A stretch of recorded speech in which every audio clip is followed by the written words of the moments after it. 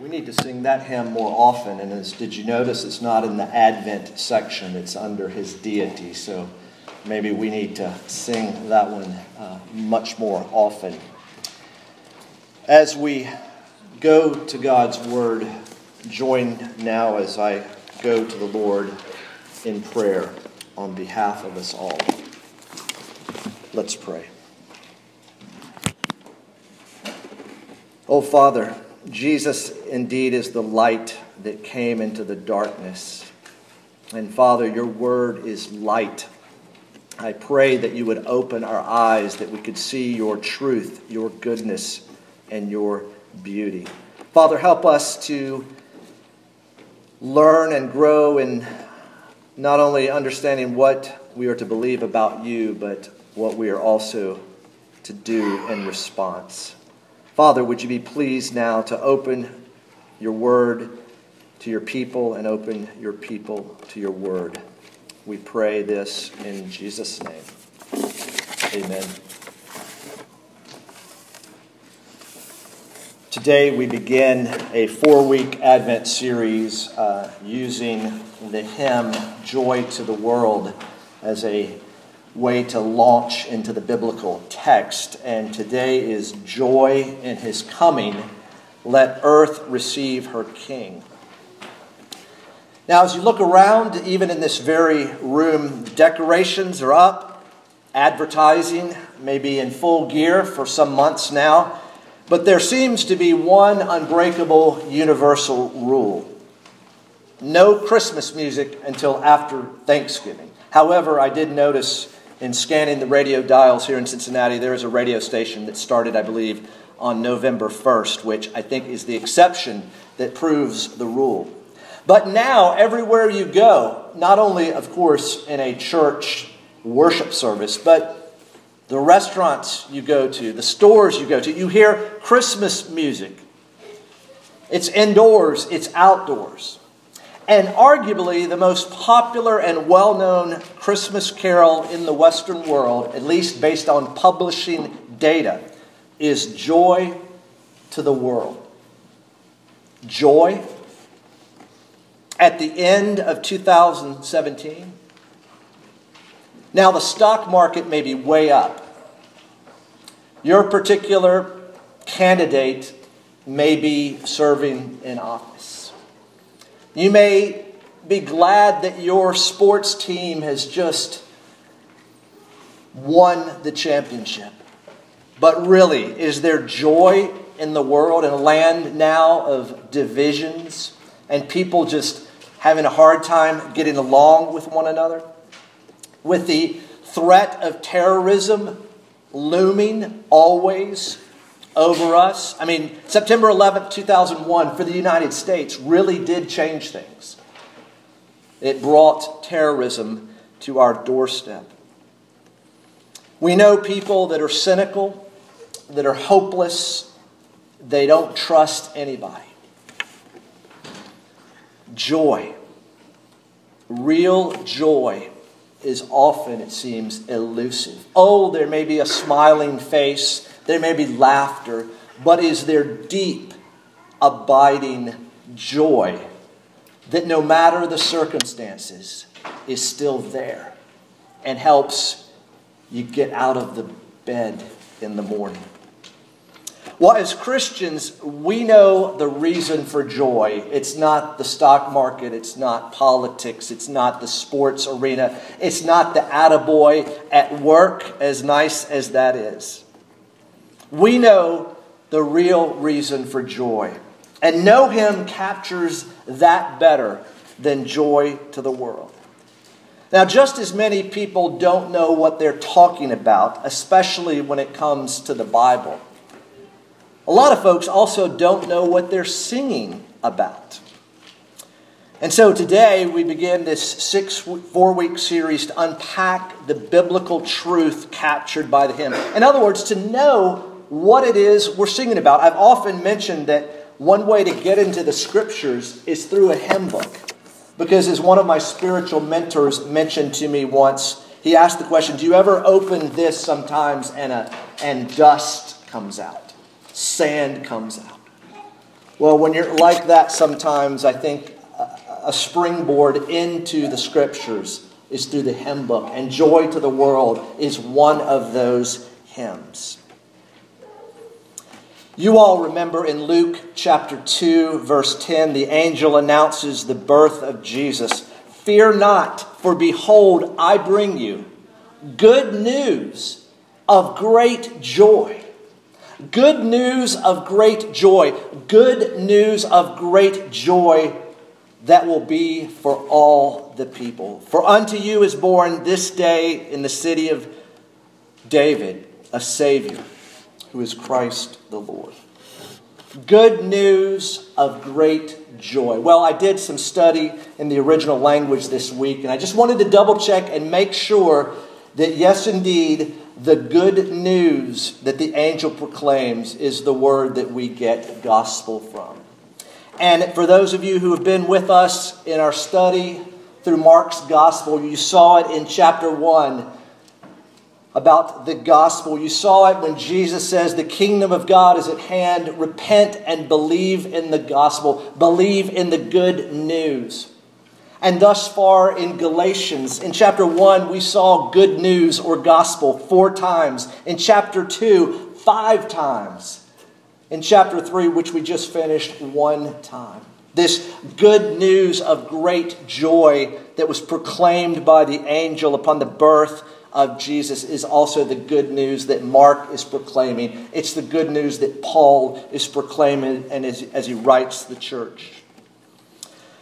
Today we will see there is great joy in his coming. Next week there is great joy in his rule. The following week there is great joy in his blessing. And finally there is great joy in his favor. Now we need to spend a couple minutes on the background of this hymn, this carol. Isaac Watts, born in 1674, died in 1748. He is rightly known as the father of English hymnody. He's the one that led to men like Charles Wesley, led to other well-known hymn writers. Isaac Watts, his father was a nonconformist minister. In other words, he didn't line up with the Church of England, and in fact, he was in jail often. And the legend has it, the story is told that one day young Isaac was either complaining to his father or complaining to a deacon in the church about the fact that they were just singing these exclusive psalms and the people had no smiles on their faces. There was no delight. And he was complaining about the need for good hymns in the church, good spiritual songs in the church. And the story is told that his father or a deacon said to young Isaac, as probably a teenager, maybe 13 or 14, that he was told after complaining, well, why don't you do something about it? Why don't you write some good hymns? And guess what young Isaac Watts did? He started to write hymns. Indeed, he was a pioneer of contemporary Christian music of his day. And in 1719, he writes, or a hymnal is put together, and the title, as you will see in this insert, the title down at the bottom is this: The Psalms of David, imitated in the language of the New Testament and applied to the Christian state and worship. Notice, Watts is not going to paraphrase the Psalms. No, he's going to imitate the Psalms in the language of the New Testament. The language that sees fulfillment in Jesus Christ. Watts knew Luke 24, the interpretive key of all the Bible, where Jesus tells his disciples after his resurrection that, you know what? Everything that was written, the law, the prophets, it's about me. Jesus, in that same chapter, Luke 24, verse 27 says, and beginning with Moses and all the prophets, he interpreted to them in all the scriptures the things concerning himself. Watts is going to look at Psalm 98 and see what it is that concern Jesus Christ.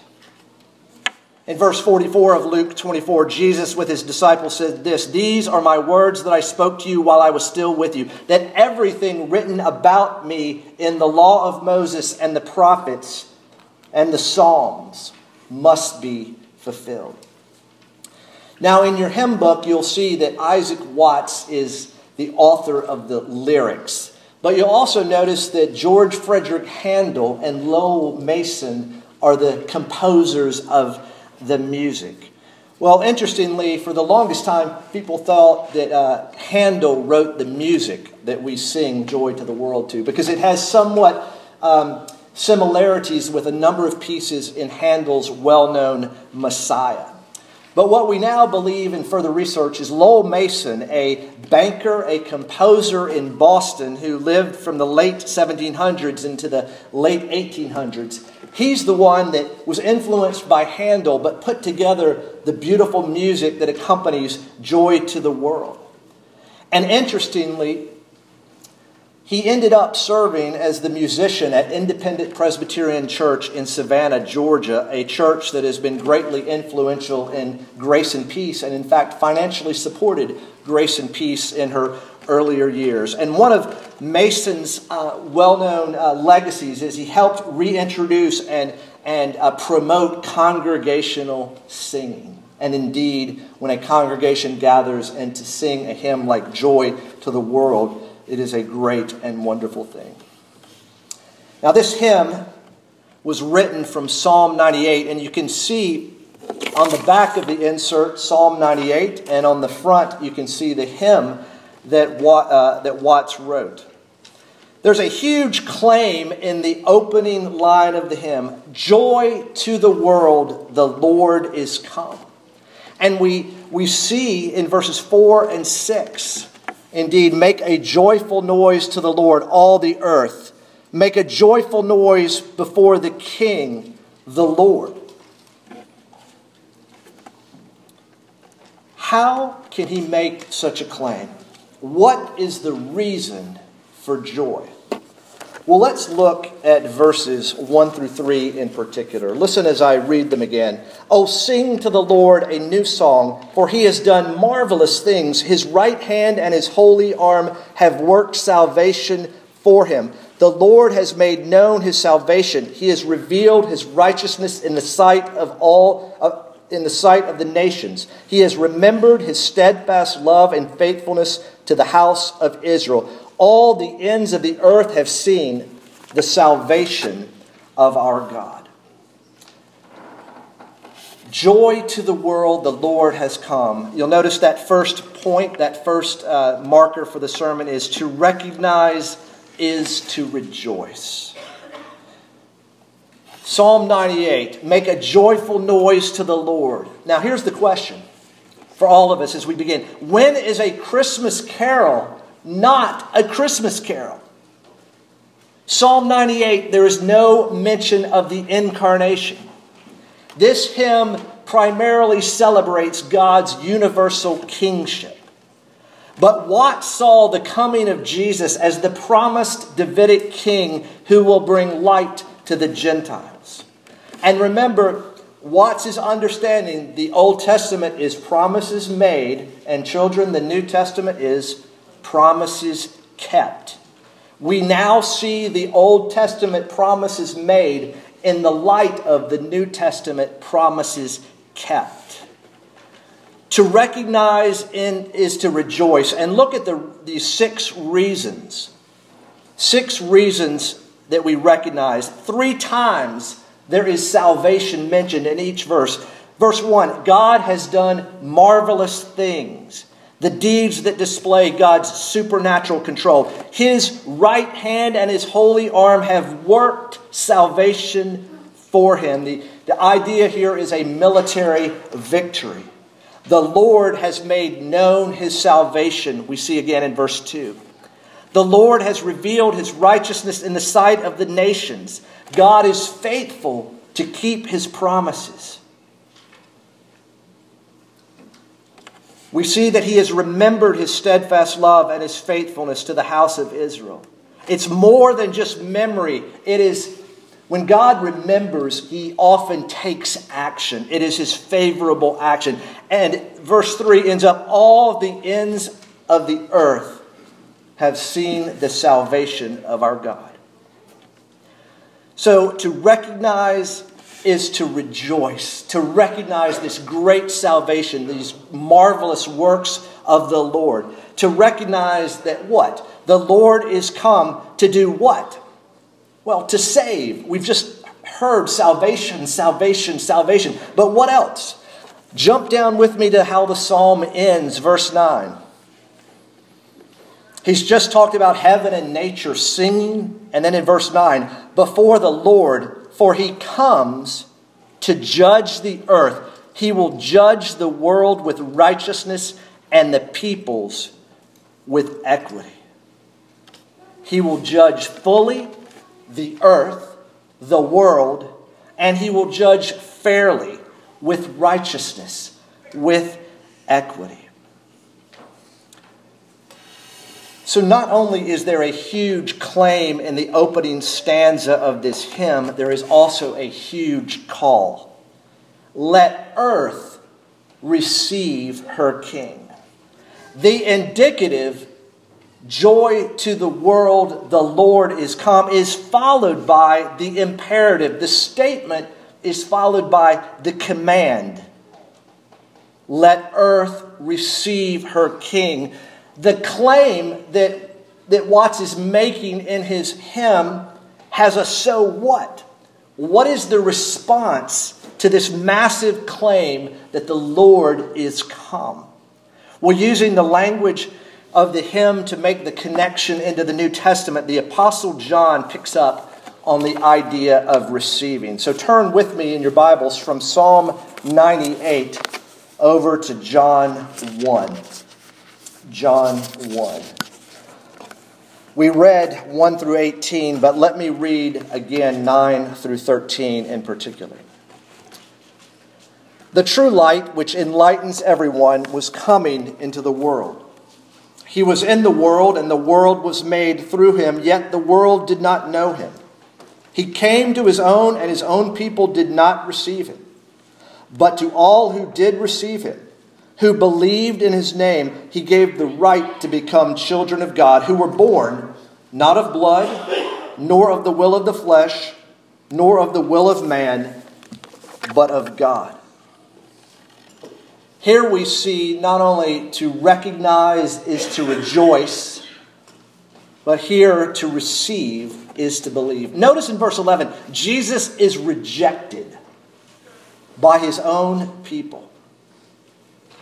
Rejecting the Word of God, rejecting the Word in the flesh, Jesus.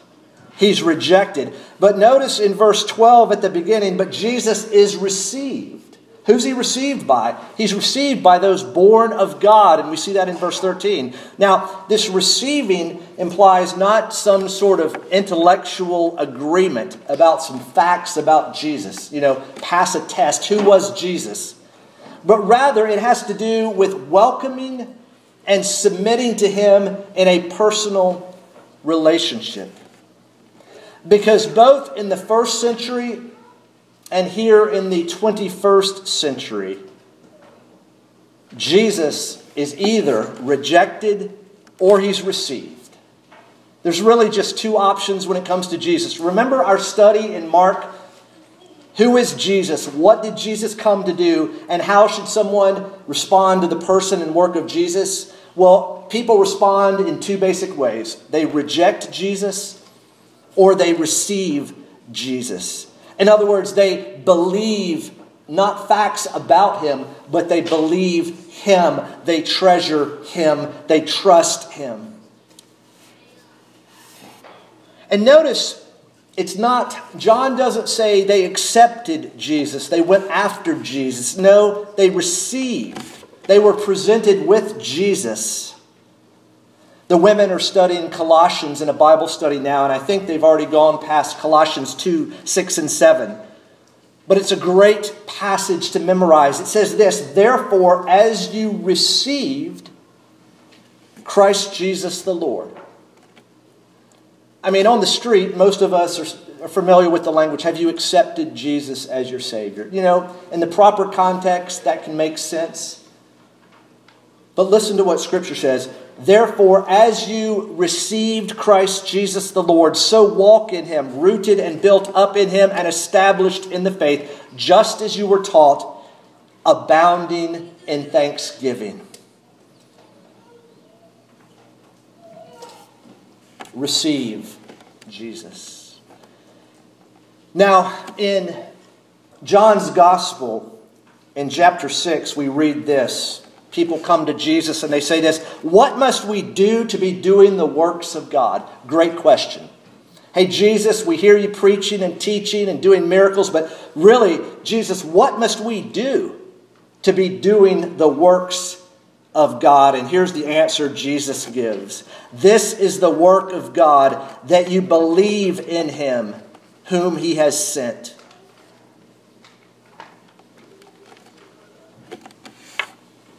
Chapter 1, verse 12 of John.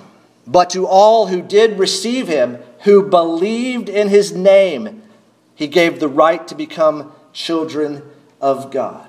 Believed in his name. It refers to all that is true of him and therefore the totality of who Jesus is. Simply by trusting in Jesus rather than in ourselves and our own merits, we become beneficiaries of the grace of God in salvation. Just believe? Just receive? What's the catch? What is the catch? Here, the gospel once again presents itself as scandalous. That's all there is to it. Well, those of you that are trusting in Jesus alone for salvation, you know that may be the entrance, but that's not where it ends. It opens up a life of denying yourself, taking up your cross and following Jesus. Believing, receiving. Our catechism says it well. What is faith in Jesus Christ? Faith in Jesus Christ is a saving grace whereby we receive and rest upon him alone for salvation, as he's offered to us in the gospel. Joy to the world, the Lord is come. Let earth receive her King. Well, what is the benefit of believing? Or put differently, what do you receive? What do you receive? For those of you listening closely or reading along, you saw that you received a right.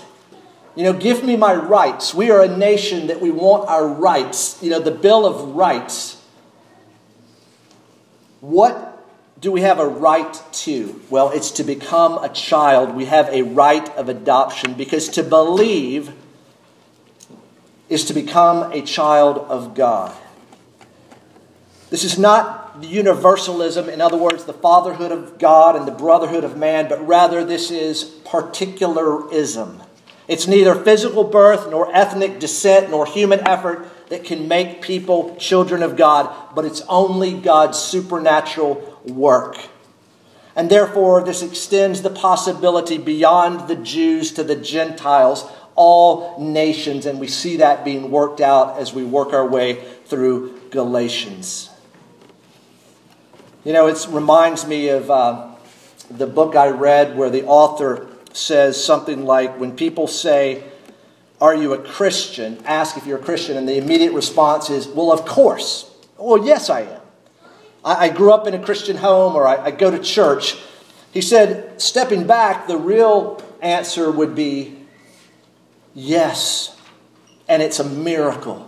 Because as we see in John, it's new birth. It's a supernatural birth. To believe is to become a child of God. It's to call God Father. It's the massive change brought about by Jesus. Every week in the Lord's Prayer, we remind ourselves, our Father. To be a child of God is to have God as your Father. And it's great joy. 1 John 3:1. See what kind of love the Father has, that we might be children of God. John, at the end of his gospel, says this. He writes it so that you will believe that Jesus is the Christ, and by believing you will have life in his name. Well, with joy to the world, what's transformed this old Jewish psalm of praise for some undetermined historic deliverance into a Christian song of rejoicing for the salvation of God that comes in and through Jesus Christ alone. Psalm 98 celebrated God's protection and restoration of His chosen people. Watts rejoices in that same thing. Look with me again. In his hymn, Psalm 98, it's really two parts, and Joy to the World is part 2. He's got 3 verses that precede Joy to the World, and it's called Praise for the Gospel. You see, Watts sees the good news here in God's salvation and deliverance. And he sees it clearly through the lens of the New Testament when all of that is focused on Jesus Christ.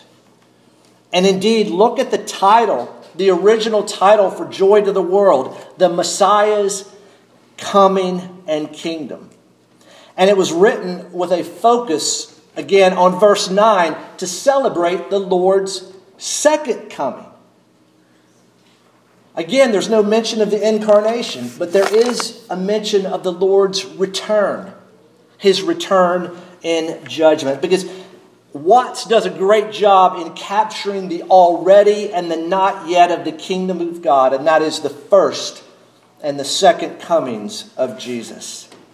So over these next 4 weeks, we're going to look at the implications of joy in His coming, in His rule, in His blessing, and in His favor. Advent is a time of focused preparation.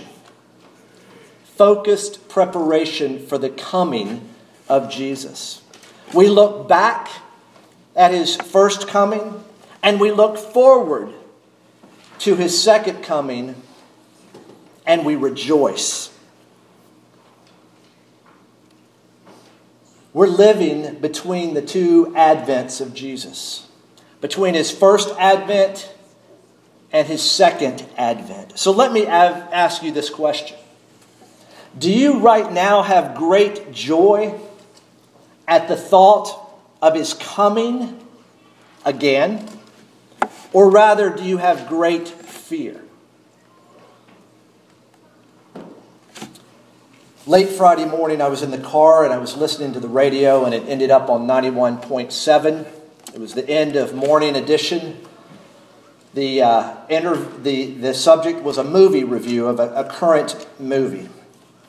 And the person interviewing was interviewing a Mexican filmmaker, Guillermo del Toro, regarding his latest movie, The Shape of Water.